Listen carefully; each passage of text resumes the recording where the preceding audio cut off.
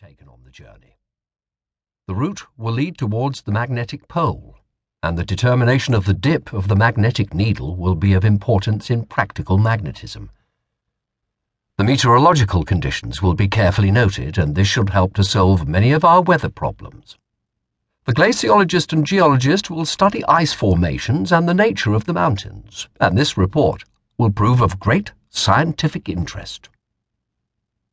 Scientific work by other parties.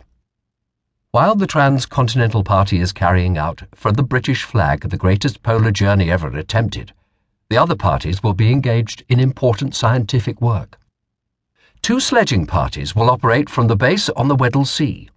One will travel westwards towards Graham Land, making observations, collecting geological specimens, and proving whether there are mountains in that region linked up with those found on the other side of the pole. Another party will travel eastward toward Enderby Land, carrying out a similar program, and a third, remaining at the base, will study the fauna of the land and sea and the meteorological conditions. From the Ross Sea base, on the other side of the pole, another party will push southward and will probably await the arrival of the Transcontinental Party at the top of the Beardmore Glacier near Mount Buckley, where the first seams of coal were discovered in the Antarctic. The region is of great importance to the geologist, who will be enabled to read much of the history of the Antarctic in the rocks. Both the ships of the expedition will be equipped for dredging, sounding, and every variety of hydrographical work.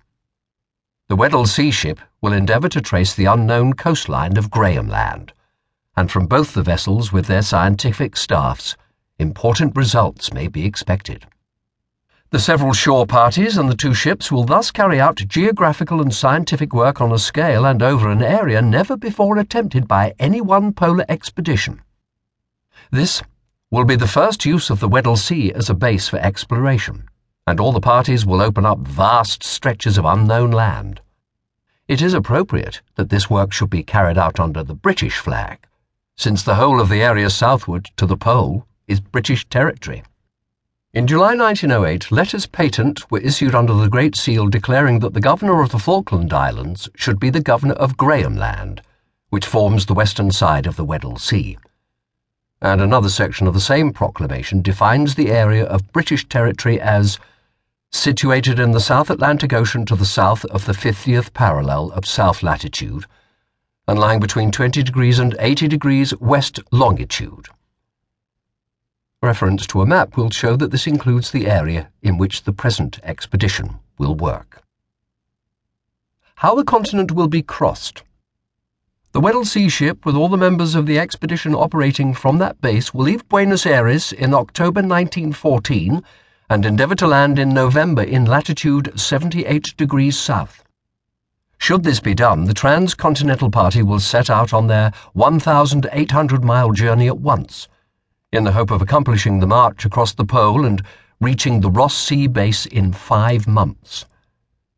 Should the landing be made too late in the season, the party will go into winter quarters, lay out depots during the autumn and following spring, and as early as possible in 1915 set out on the journey.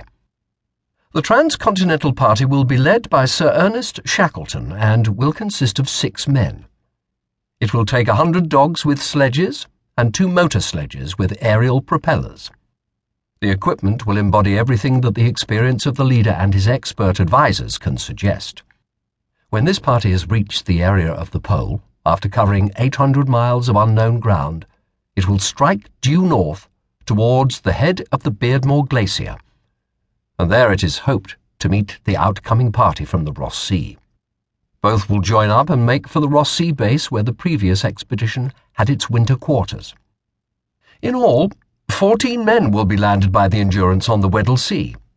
6 will set out on the transcontinental journey, 3 will go westward, 3 eastward, and 2 remain at the base carrying on the work already outlined. The Aurora will land 6 men at the Ross Sea base. They will lay down depots on the route of the Transcontinental Party and make a march south to assist that party and to make geological and other observations as already described.